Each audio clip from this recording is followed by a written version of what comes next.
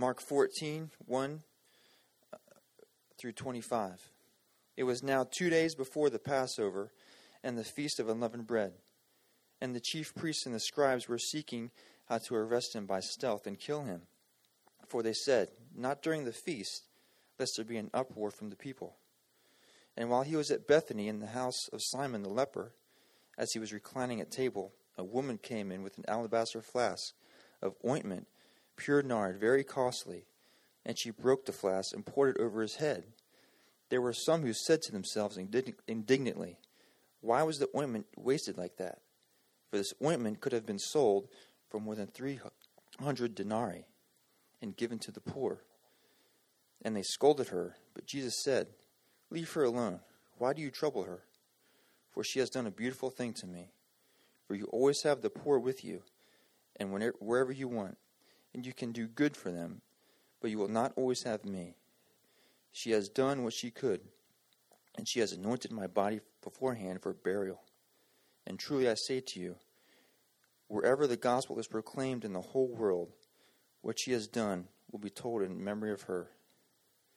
Then Judas Iscariot, who was one of the 12, went to the chief priests in order to betray him to them. And when they heard it, they were glad and promised to give him money. And he sought an opportunity to betray him. And on the first day of unleavened bread, when they sacrificed the Passover lamb, his disciples said to him, "Where will you have us go and prepare for you to eat the Passover?" And he sent 2 of his disciples and said to them, "Go into the city, and a man carrying a jar of water will meet you. Follow him, and wherever he enters, say to the master of the house, 'The teacher says, where is my guest room, where I may eat the Passover with my disciples?' And he will show you a large upper room, furnished and ready. Prepare there for me, or prepare there for us." And the disciples set out and went to the city and found it just as he had told them, and they prepared the Passover. And when it was evening, he came with the 12, and they were reclining at table and eating. Jesus said, "Truly I say to you, one of you will betray me, one who is eating with me." They began to be sorrowful and say to him one after another, "Is it I?" He said to them, "It is one of the 12, one who is dipping bread into the dish with me. For the Son of Man goes as is written of him, but woe to the man by whom the Son of Man is betrayed. It would have been better for that man if he had not been born." And as they were eating, he took bread, and after blessing it, broke it and gave it to them. He said, "Take, this is my body." And he took a cup, and when he had given thanks, he gave it to them, and they all drank of it. And he said to them, "This is my blood of the covenant, which is poured out for the many. Truly I say to you, I will not drink again of the fruit of the vine until the day I drink it new in the kingdom of God." This is the word of the Lord.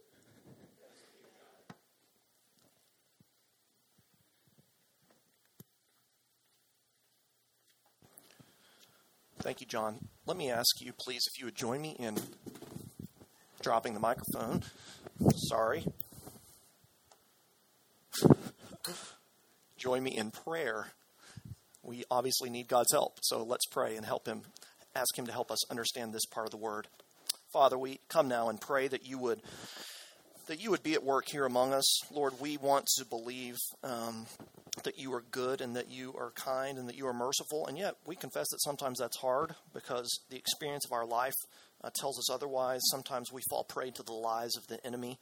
Sometimes, Father, we are hard-hearted due to sin. And so this morning, God, we ask that you would come and in a very real and personal way meet with us and help us to understand, Jesus, who you are and why you have come, and how we might come to know you and have our lives made new and made better. God, only the Holy Spirit, only you can do this good work among us, can enable us to believe the gospel. And so, Holy Spirit, will you please come and do that now? Will you work in our hearts' faith? Maybe for the first time, maybe for the 5 millionth time, whether we've been Christians for 5 minutes or 5 decades. Father, we pray that you would do the same among each one of us. Help us to trust you, to trust Jesus as he offers himself to us freely in his death and resurrection. And we pray these things in the name of Jesus. Amen. So the Lord's Supper The Last Supper, which Jesus celebrates here with his disciples, is, it's one of the most famous moments in the life and ministry of Jesus. It's been made even more famous, perhaps, by the most Leonardo da Vinci's famous painting called The Last Supper.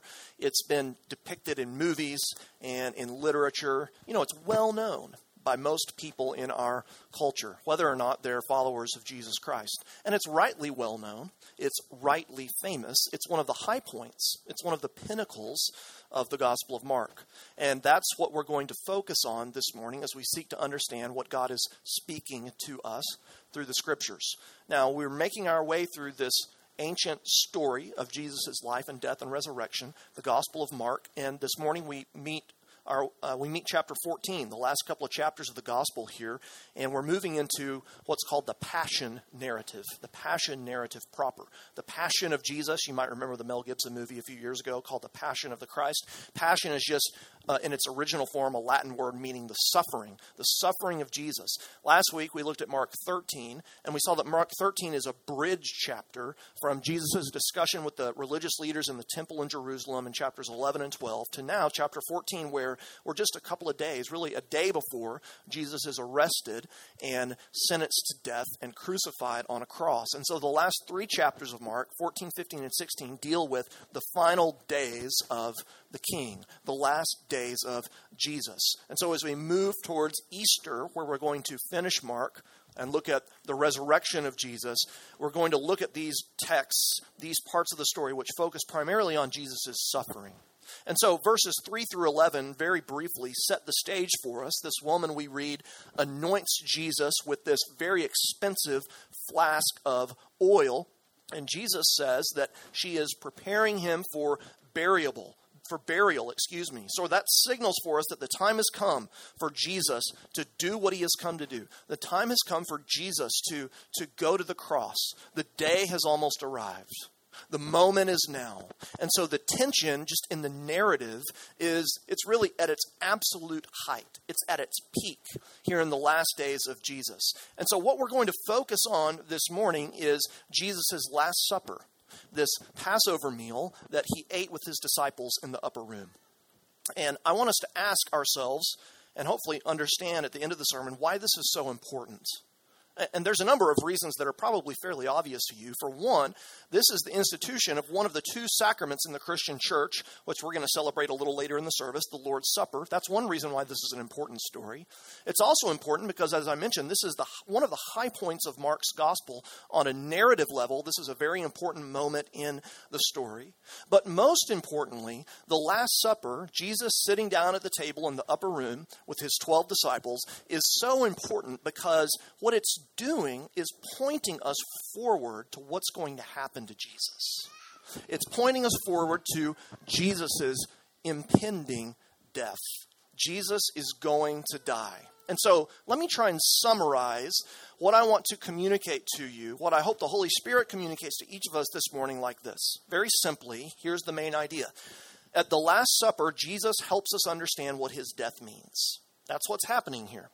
At the Last Supper, Jesus helps us understand what his death means. So if you're here today and you aren't sure what Jesus is all about or who Jesus was or why he came, if you're unsure of whether you want to follow him or not, if you think you know Jesus but aren't sure, this is a very important thing for you to listen to because Jesus is very clear here in laying out this symbolism of the Last Supper, of the Lord's Supper, about exactly why he came. So that's what we want to focus on, Jesus helping us understand what his death means. And I want to break the story down into three parts, okay? So let me lay them out for you right now. First, Jesus' death is a sacrifice to atone. Second, Jesus' death is a gift to receive. And thirdly, Jesus' death is an invitation to celebrate. A sacrifice to atone, that's going to be the main point and the longest, just so you know. Secondly, it's a gift to receive. Thirdly, it's an invitation to celebrate. Okay? So as we seek to understand the meaning of Jesus' entire story, and especially of Jesus' death, those are the three ideas, the 3 points. So let's start, okay? First, I want to show you through the scripture that Jesus' death is a sacrifice to atone. So let's start by understanding this. What's going on here at the Last Supper is that Jesus is celebrating with his disciples a Passover meal. You see that in the first couple of verses of chapter 14, right? It's 2 days before the Passover and the Feast of Unleavened Bread. And then in 12 through 16, we read that Jesus gives orders to his disciples to make ready this upper room of one of his friends in Jerusalem where they can celebrate the Passover meal together. So it's all been prearranged for them to celebrate in the meal together in this room by Jesus. They all gather together to celebrate the Passover. And so Jesus' words, they kind of have a heightened meaning because of the significance of the event, that this is a Passover meal. So what does that mean? Well, the word Passover refers to an ancient celebration that the people of Israel, the Jewish people, by the time of Jesus, had already been celebrating for about 1,000 years. If you're familiar with the Bible, you might know that this comes from the Old Testament, especially in the book of Exodus. The Passover meal is a commemoration of the Lord God rescuing the people of Israel out of slavery in Egypt. The people of Israel, the scripture tells us, had been enslaved there for centuries when God used Moses to deliver them. And he sent many plagues, 10 plagues, in fact, to Egypt to attempt to get the king, the Egyptian Pharaoh, to let his people go. But none of the first 9 plagues had succeeded in Pharaoh loosening his grip on his slaves, on the Israelites. And so we read around Exodus chapter 12 that God sends a 10th plague. And this plague is the most devastating and also the most significant because this plague is going to fall not just on the Egyptians, but upon everyone. It represents the judgment of the Lord God. It's a plague of divine justice. This final plague was that in every home in Egypt, Jewish or Egyptian, the oldest son in the home would die that evening under God's wrath. But there was, according to the scriptures, a way of escape. God told Moses that the only way your family could escape this judgment was to kill a lamb, to eat the lamb at a meal, and then to spread the blood of the lamb on the door of your home as a sign of your faith in God.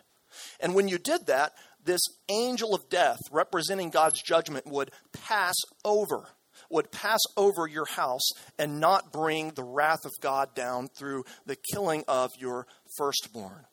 Tim Keller, in his commentary on Mark, writes this: in every home that night, there would be either a dead child or a dead lamb. When justice came down, either it fell on your family or you took shelter under the substitute, under the blood of the lamb. And so the story went that if you put your blood, the blood of the lamb, on your door, the judgment of God would pass over, hence the name Passover. So you could be saved through the substitutionary sacrifice of the lamb. So for 1,000 years after that event, the people of Israel have been celebrating God's deliverance of them from Egypt.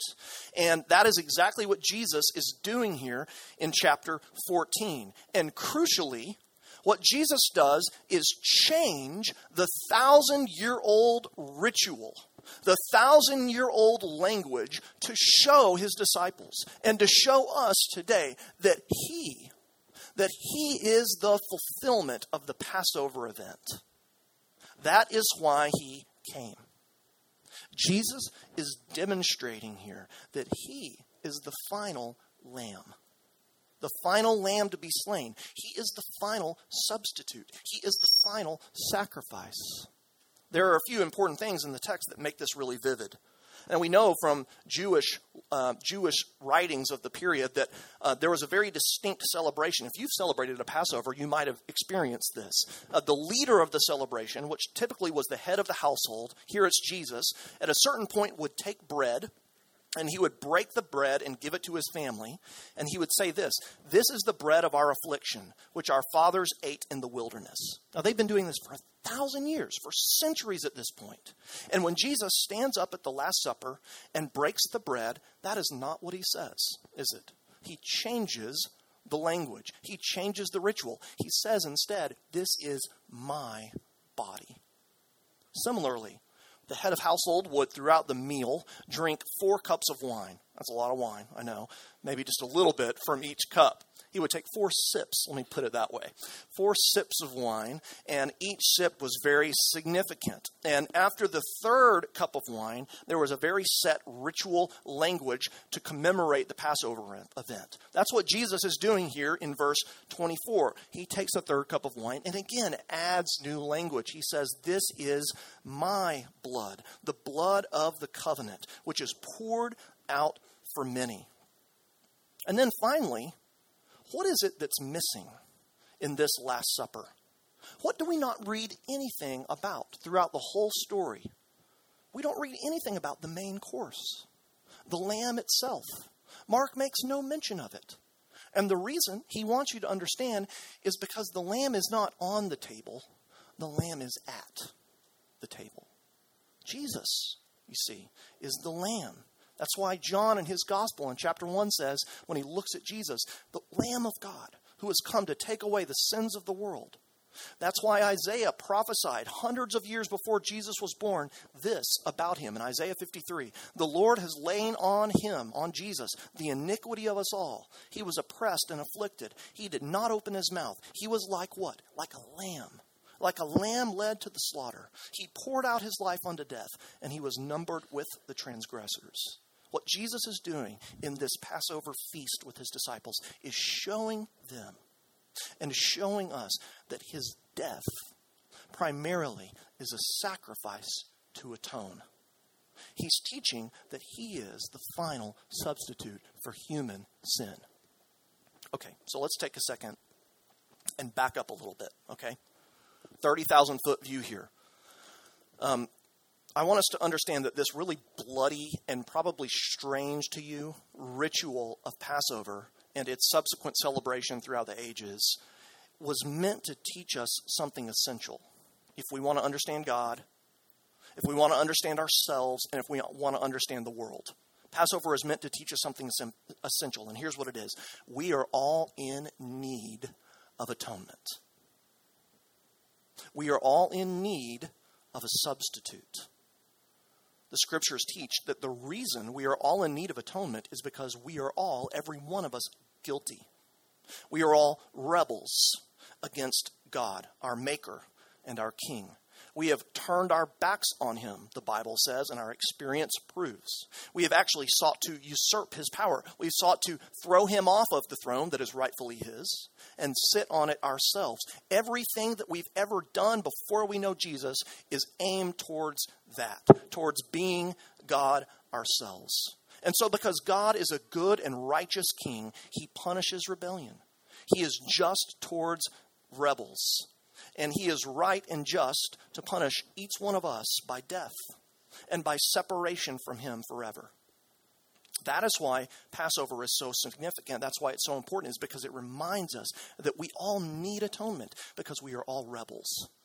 Now, I realize that some of you at this point might be thinking, you know what, I just really don't buy that. You know, I don't hate God. You know, I've never been super angry at God. I don't shake my fist in the air anytime I think about religion. You know, I haven't really seen myself ever as an overt rebel against the king. Maybe that's where you find yourself today. Maybe you just are kind of indifferent. Maybe you just don't really think about religion or spirituality or God at all. Maybe it's just something that's sort of in the very much on your back burner. You know, maybe your state, according to your own thinking, is one of just, you know, you're just indifferent. You're just passive rather than, you know, open hatred towards God. Now, if that's where you find yourself, I want you to understand something, okay? I think it's important. And I want to try to help you understand it by way of an illustration. John Chapman, in his book, A Fresh Start, uses this illustration. And here's what he says. Imagine that we are both soldiers in World War I. And that we're fighting in the trenches, right? Trench warfare. And imagine that you have a single firing rifle that can fire one bullet at a time. And I have a submachine gun, right? And imagine that the enemy charges. They come out of their trench toward us. And there's no doubt, right, that I'm going to fire a lot more shots than you're going to fire. And then suppose that we're both captured. No one is going to ask, when we get captured, Which one of you fired the most shots? That's going to be completely insignificant. We're both going to be treated as enemies because that is what we are. The question really is whose side are we on? Some of us have demonstrated our rebellion against God by the submachine gun method. I hate you, God. Some of us demonstrate our rebellion against God by the single firing rifle method. But the bottom line is that all of us are opposed to him. We're on the opposite side in the opposite trench. We are all rebels. Whether you actively hate God and know it, or you just don't think about him at all, you are not on his side. You are a rebel. You deserve his judgment. And so you need someone to take your place when the sword of justice falls. And Jesus here is saying that that is exactly why he came. God loves us so deeply that he sent Jesus, his son, to take the judgment our rebellion deserves.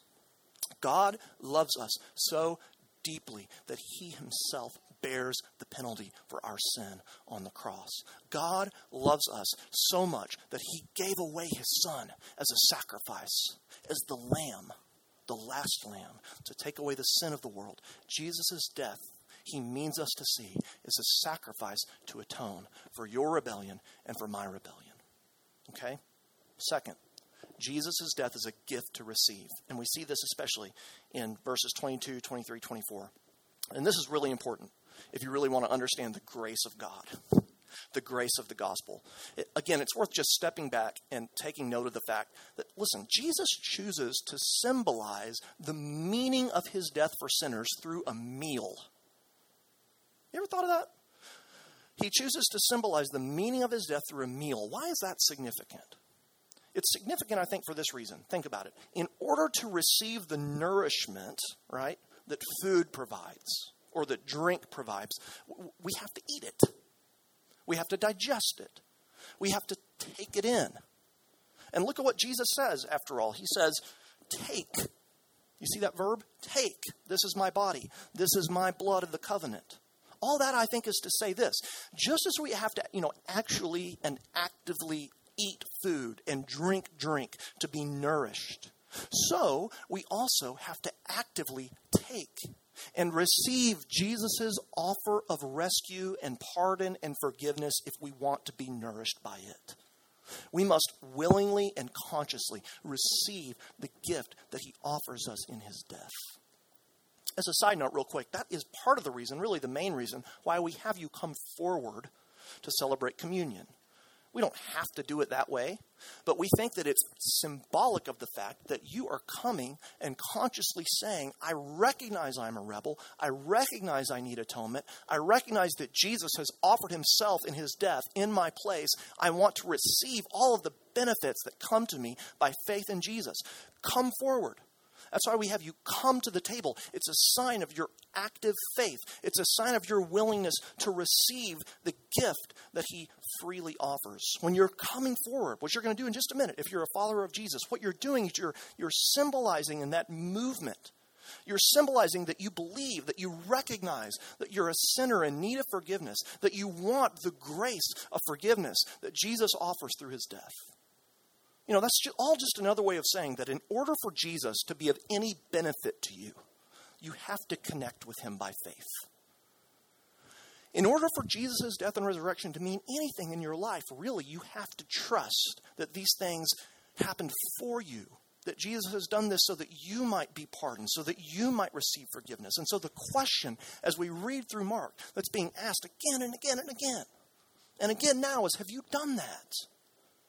Right? Have you believed the gospel?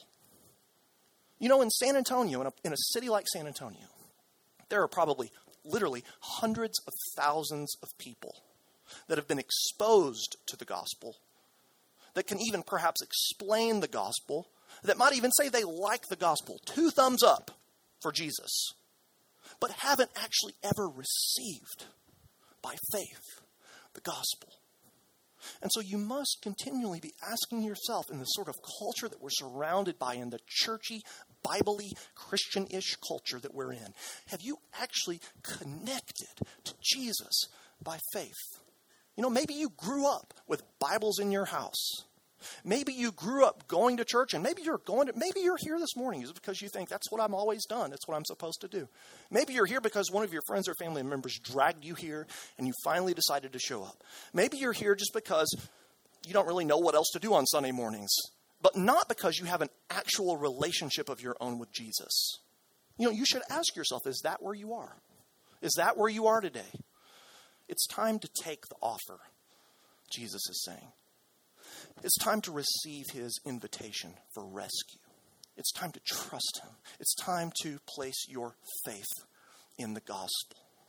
It's free. Just take it. Believe it.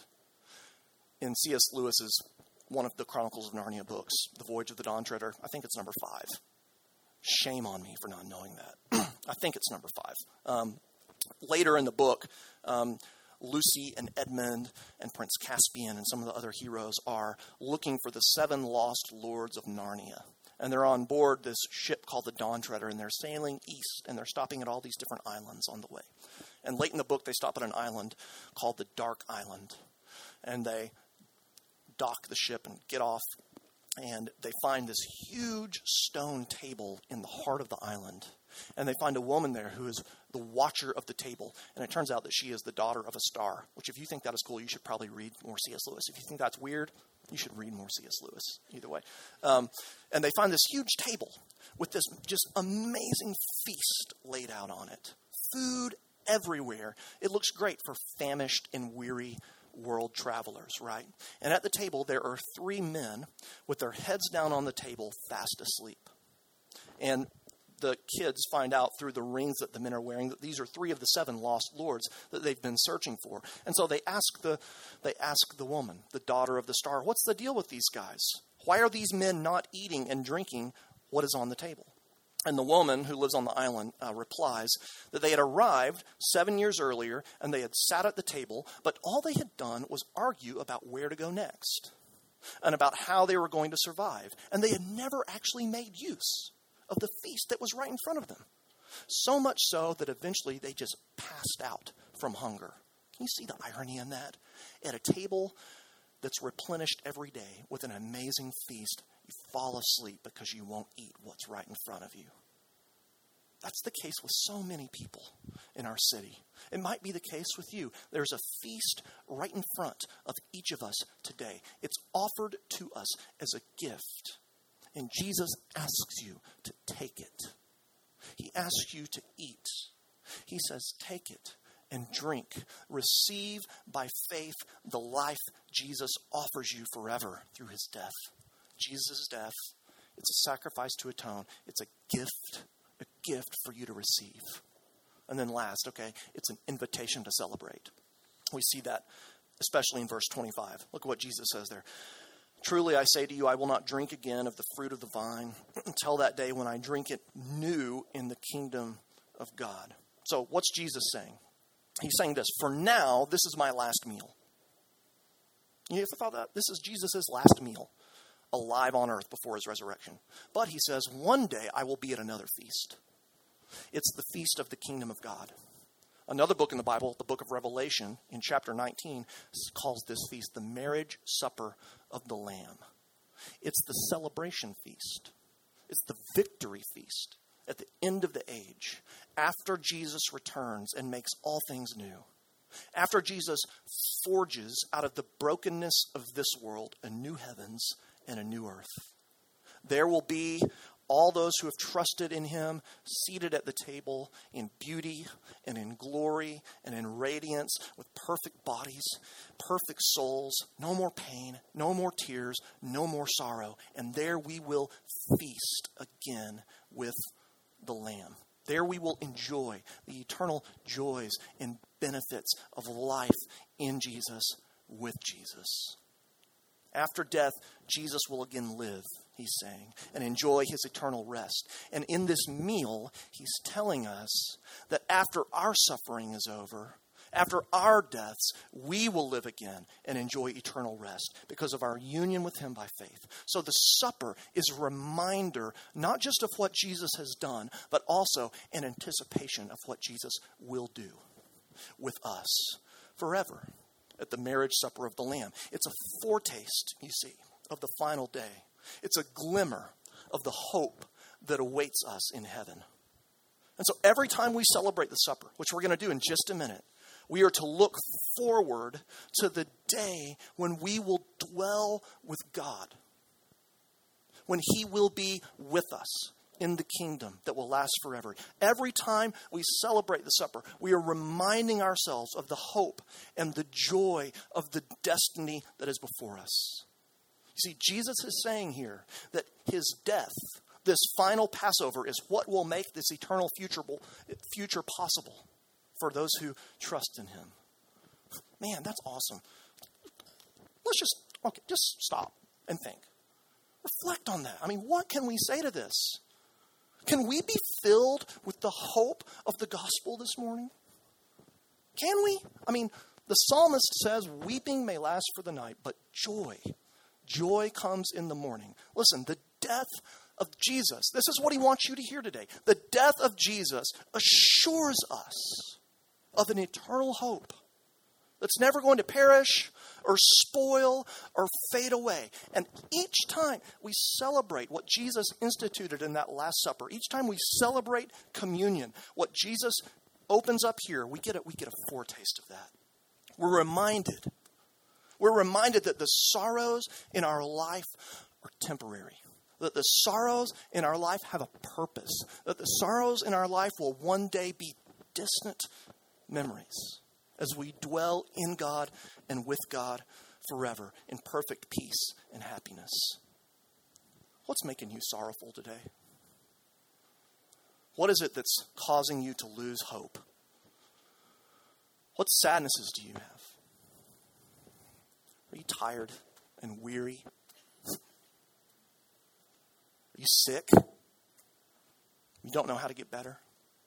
Are you frustrated by the bent nature of so many of your close relationships?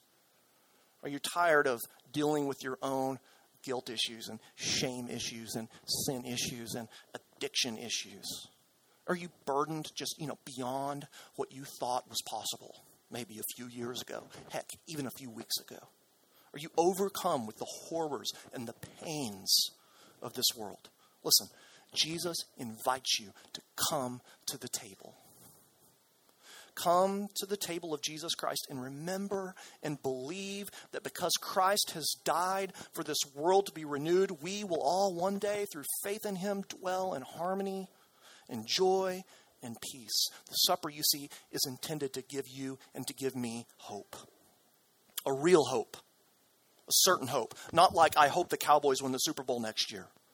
That is by no means a certain hope. A hope that is sure. A hope that is rock solid. The hope that one day we, along with our brothers and sisters of every tribe and tongue and language and nation and color, will fully comprehend with all the saints the breadth and the height and the depth and the length of the love of God in Jesus Christ, which surpasses knowledge.